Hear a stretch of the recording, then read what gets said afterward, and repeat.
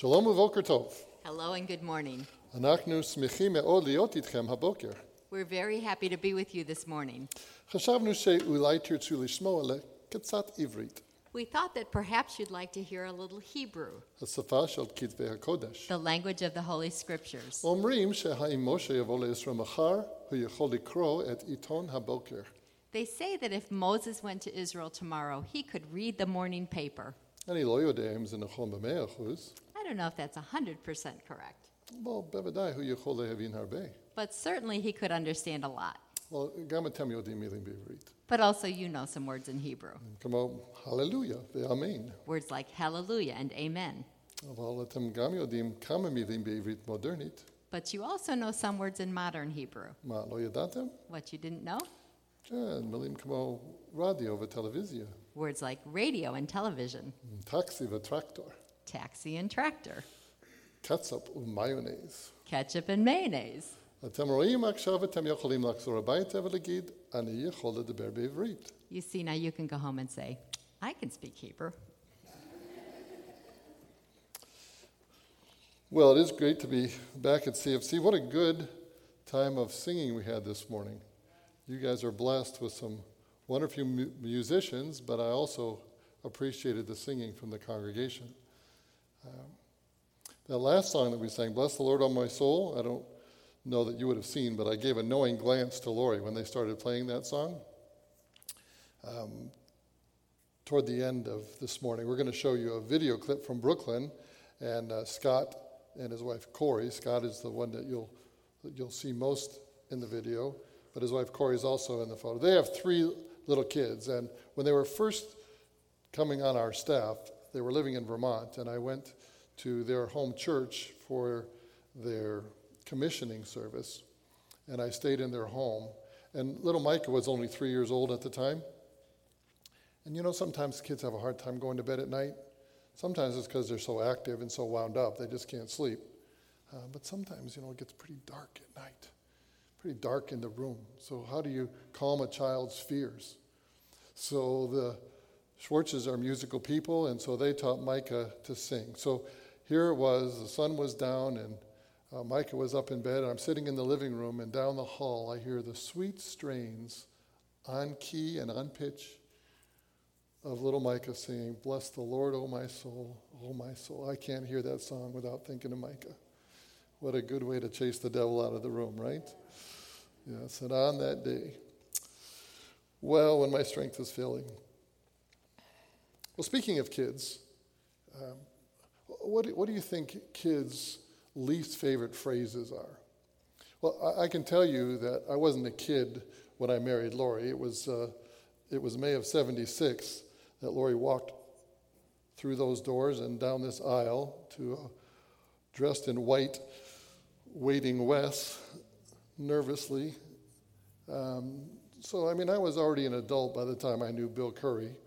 Bill Curry was a pastor here. Some of you will remember very well. Others of you are newer. But Bill was the pastor here before he became the director of what was then American Messianic Fellowship. The ministry that I joined in November of '75, so before Lori and I were even married. Bill Curry was my boss before he became my father-in-law. That's an interesting combination, isn't it?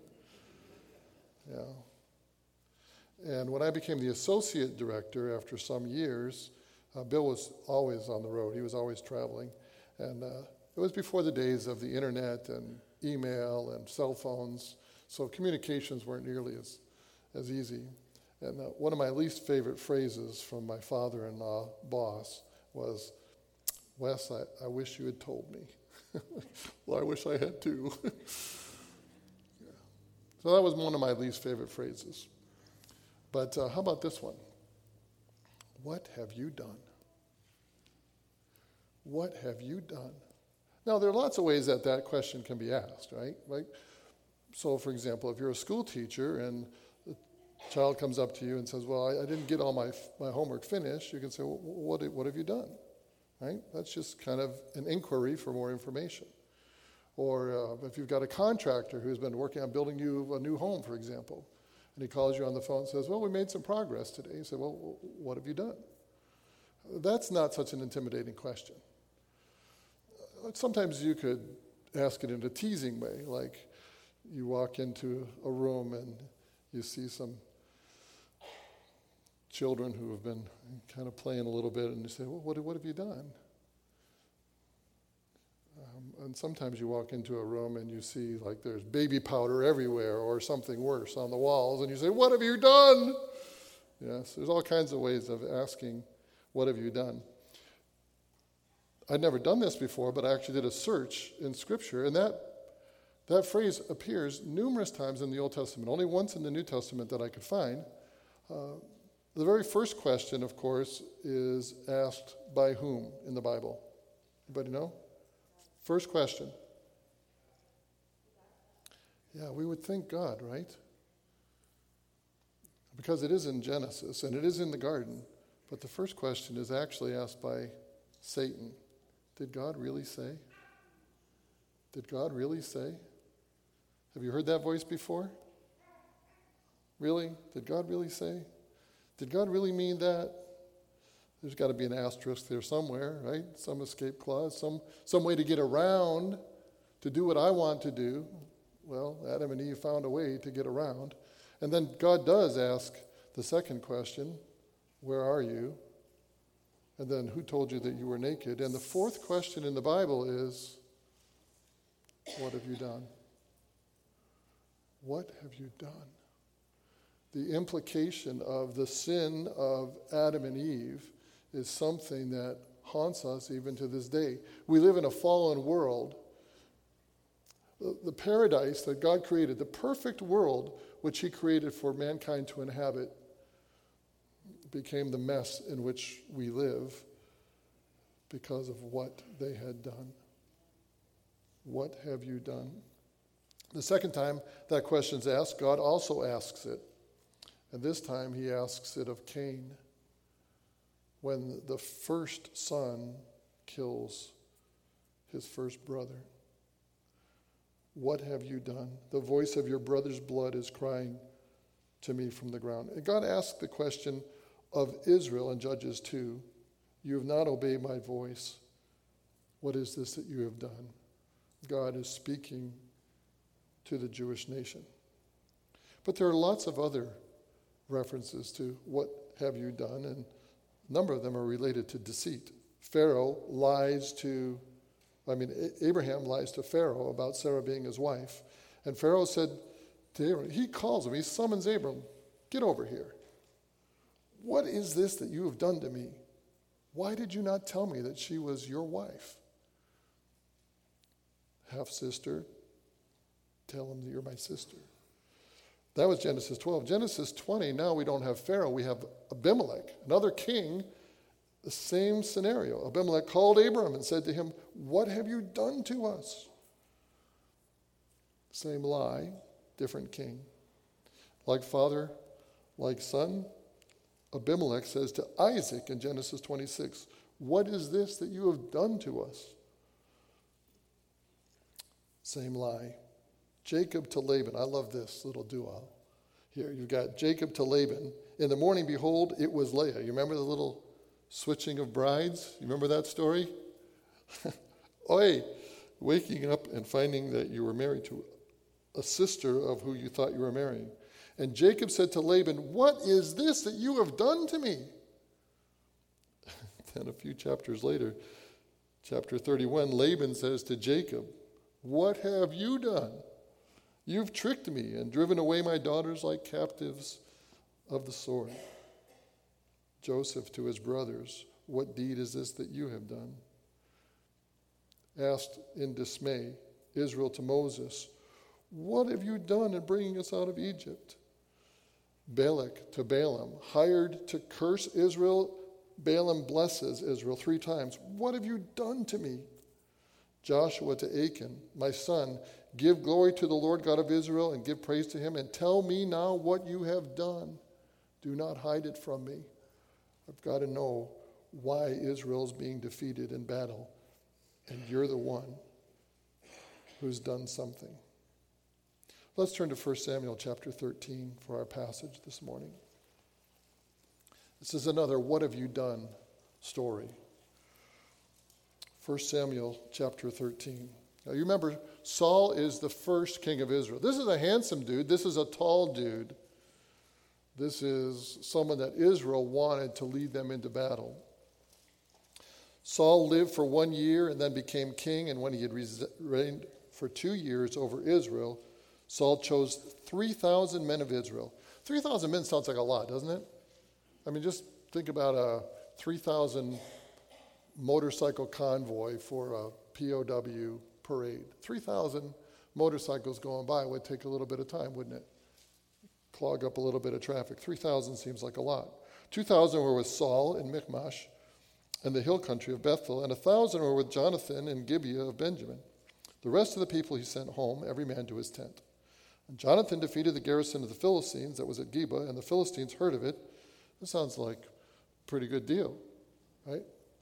Got an army of only 1,000, and a garrison goes down, but now the enemy, it's like putting your hand in a hornet's nest and shaking it up. Now all of a sudden, the enemy is aroused, and the enemy is angry, and they're coming after you. That's the picture here. Saul blew the trumpet throughout all the land, saying, "Let the Hebrews hear." Isn't it interesting? We're in 1 Samuel, and the Jewish people are still called the Hebrews. Abraham the Hebrew. When we get to captivity, when the Jewish people are enslaved in Egypt, they're called the Hebrew people. When they enter into the land under Joshua, they're the Hebrews. And here, under King Saul, they're still the Hebrews. We don't hear of the Jewish people until after the kingdom divides between north and south. The 10 tribes become the kingdom of Israel.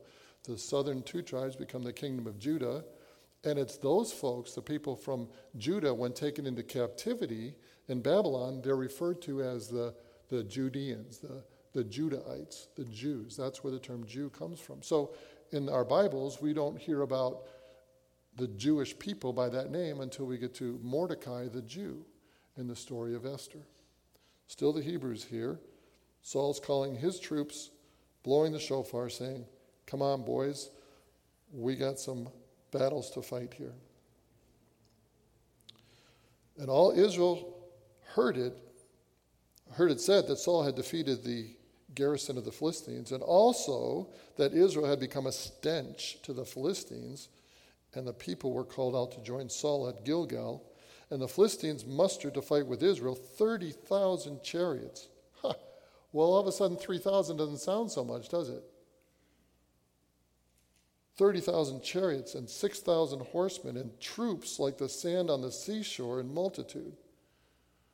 Well, okay, a band of 1,000 can take a garrison, but who's going to defeat this army? Saul's mobilizing every able-bodied man in the 12 tribes to come and fight against a very angry and very well-equipped army. They came up and encamped in Michmash to the east of Beth-aven. When the men of Israel saw that they were in trouble, for the people were hard-pressed, the people hid themselves in caves and in holes and in rocks and in tombs and in cisterns. And some Hebrews crossed the fords of the Jordan to the land of Gad and Gilead. Saul was still at Gilgal, and all the people followed him trembling. You get the picture? A massive army is coming against us. And they've got the tanks, right? In modern day terminology, these are the guys with the mechanized army. These are the guys who outnumber us significantly. And they're angry, and their goal is to wipe us out. And our troops are hiding. If there's a hole to be found, there's a Hebrew in it. And they're not of holes, so our guys are actually crossing over the Jordan in time of battle. This is called desertion, folks. When the troops are called to battle and you say, "I'm going to skedaddle," that's not a good thing. Saul waited 7 days. What would you do, honestly, before we go any further? What would you do if you were Saul? What would you do? You're not only the king, you're the commander of the forces. And hey, you know how to count. And you've got spies out there who are counting the enemy. You're getting intelligence reports. And you see that the mettle of your soldiers is not even going to be tested for some. They're taking off. And what are the troops feeling? What's their mindset? They're fearful. Have you ever seen someone so scared that they actually trembled in their boots? Maybe these guys didn't have boots, they had sandals, and you could see the trembling even easier. This is a real foe. This is a real problem.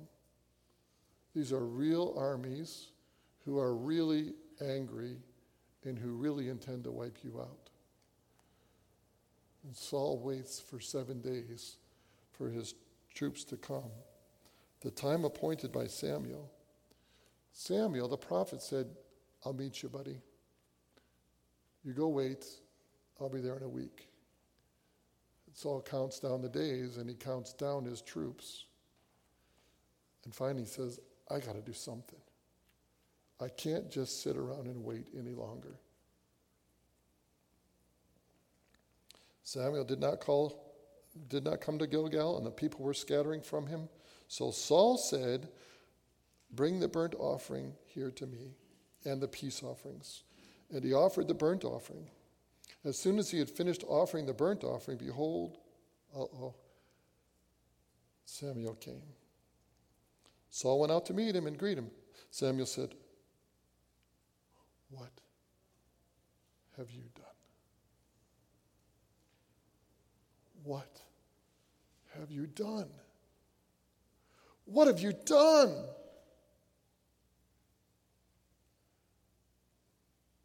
That echo of God's voice in the garden, the echo of God's voice to murderous Cain. What have you done? And Saul said, well, when I saw that the people were scattering from me, and you didn't show up within the days appointed, and the Philistines, they'd mustered at Michmash, I said, now the Philistines will come down against me at Gilgal, and I have not sought the favor of the Lord. So I forced myself and offered the burnt offering. I didn't want to do it because the Torah says that kings are not supposed to be the ones offering the sacrifices. Didn't want to do it because Samuel the prophet told me to wait. Didn't want to do it, but what choice did I have? You ever felt like that? What choice do I have? You know, when we walk this Christian pilgrimage, some days the sun shines, and some days relationships are great, and some days there's money in the bank, and some days the doctor says it's a clean bill of health. There are days like that. But there are also days when the news isn't so good. And in our prayer time this morning, we were praying for folks who weren't dealing with such good news. And sometimes it's just an inconvenience. It's just an annoyance. You know, I had a flat tire on the way to work. Or, yeah. The rack in our dishwasher broke this week. Can you imagine? Oi, the rack in my dishwasher. The world's coming to an end. Right? Got fixed for free yesterday. It was under warranty. And the guy at the appliance store, go to Blink Appliance, little commercial here. They fixed it for free. That's an annoyance. It's a frustration. But sometimes it's an overwhelming army that's seeking to destroy. Sometimes the enemy comes in like a flood. Sometimes the air gets squeezed out of our lungs. And I use this as a word picture for spiritual warfare. To me, it feels like my head is in a black canvas bag and the string is drawn tightly. I can't see and I can't breathe. and a vice is squeezing my chest. I feel helpless. I feel hopeless.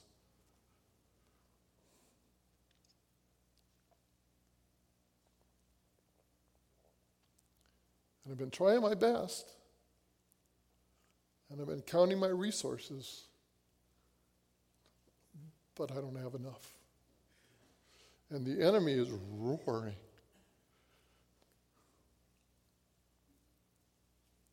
He says, you're going down.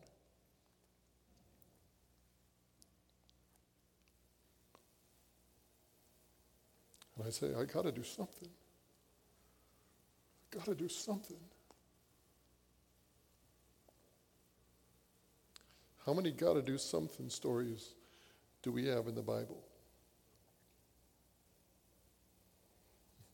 Scott and Corey were the ones who taught me the phrase, we don't want an Ishmael. You remember Ishmael? God promised Abram when he was 75 years old that he was going to have a son. And years go by from Genesis 12 to Genesis 15. And God says to Abram, don't be afraid. He appears to Abram in a vision after all kinds of experiences, including lying about his wife. And Pharaoh saying, what have you done? And God says, don't be afraid. I'm your shield and your exceeding great reward. And Abram says, oh, really? That's good. I'm a wealthy guy. It's true. But if I die tonight, Eliezer of Damascus gets all my stuff. And Eliezer, he's a good guy, but he's my servant. He's not my son.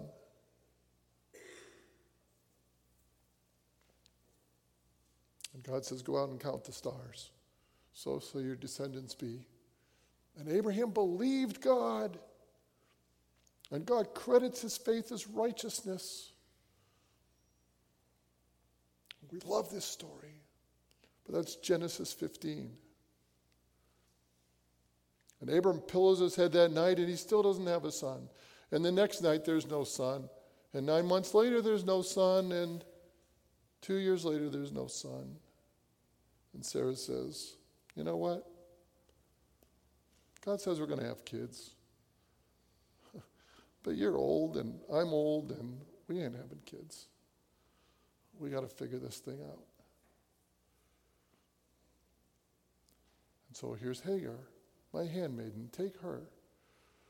And she conceives, and Ishmael is born, and the problems between Ishmael's descendants and Israel's descendants are epic and generational through the millennial. How do we get Ishmael? Because we got to do something. Because even though God promised, and we know God's faithful, but it's not happening, and the clock is ticking, and our bodies are getting older, and 7 days have come, and the prophet hasn't showed up. He said he was coming, but he's not here, and the troops are scattering, and I got to do something. I got to do something.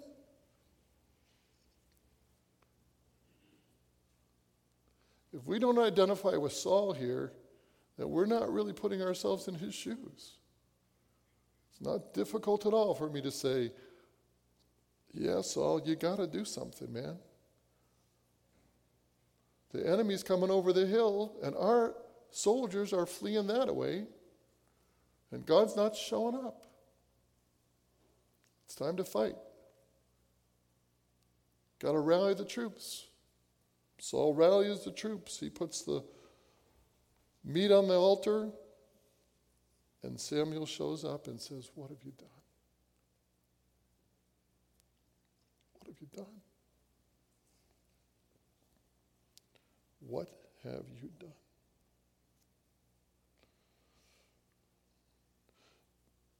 Do you see the spiritual twist that Saul puts on this? I needed to seek the favor of the Lord. Man, when we are deceived by the evil one, we can even justify it with God talk. We can even put a spiritual spin on our faithlessness and disobedience. Remember Adam in the garden? Who told you that you were naked? did you eat of the fruit that I told you not to? Well, yeah, I did, but the woman you gave me the woman. She gave me the fruit. What was I supposed to do?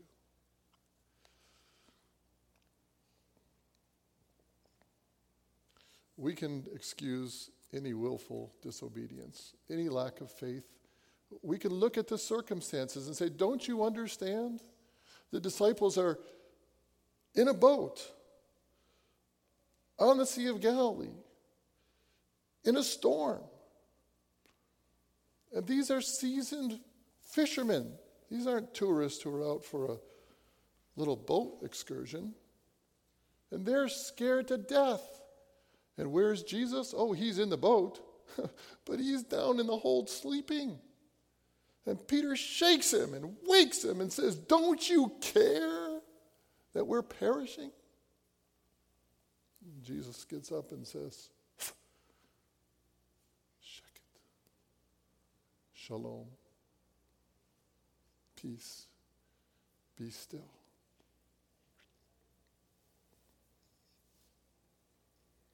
And the sea is calm.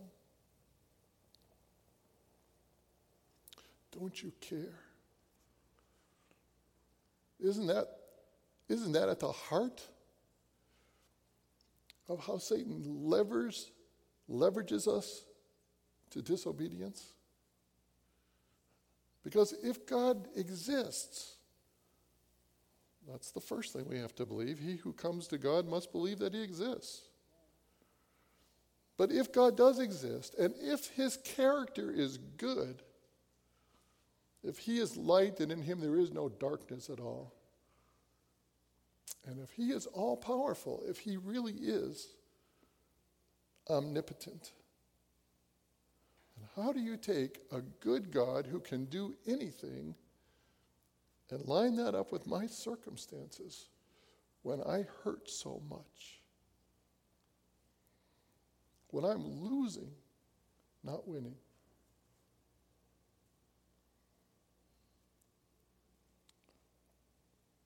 Saul says, I was seeking the Lord. I was really having a little worship service here. What could be so wrong with that?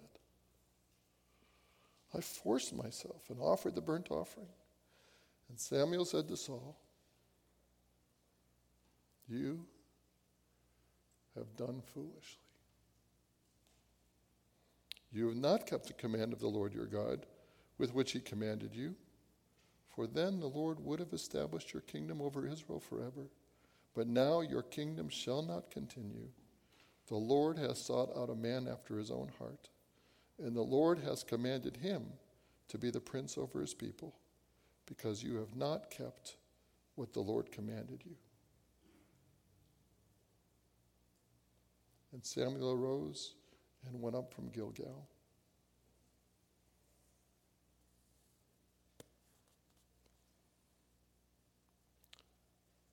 You've done foolishly. Wherever you are today,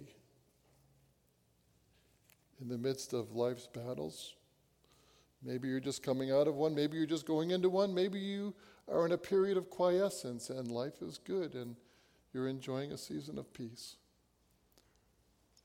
Wherever you are on life's journey, know that the evil one is very intent on destroying what God loves. Jesus said, I will build my church and the gates of hell will not prevail against it. But Jesus didn't say that Satan wasn't going to try. There is no way that you can explain to me how it is that God's chosen people, the Jewish people, the ones of whom he says, I've loved you with an everlasting love, yea, with everlasting kindness have I drawn you. The people who were the recipients of the Torah at Mount Sinai, the people to whom God sent prophet after prophet, the people for whom God has a yet future plan and purpose. God's not finished with the people of Israel yet. There are things yet to be fulfilled in your Bible, and if God is true and his word is true, then these things must be true. And yet today, the majority of the Jewish people don't know the Lord. They don't know the Lord. The ultra-Orthodox, the ones who today are fasting because on the Jewish calendar, Tisha B'Av, the 9th of Av, is the most solemn day representing the destruction, remembering the destruction of the first and second temples and other tragedies that befell the Jewish nation. Today, ultra-Orthodox Jewish people around the world are fasting. They're not eating. They're reading the book of Lamentations in the synagogues. And they're crying out to God. And many Jewish people are saying, God, where are you? Where were you when the 6 million died? Because we've got to do something. They've developed a whole system of rabbinic Judaism, which has replaced God's plan and his revealed purpose for his people.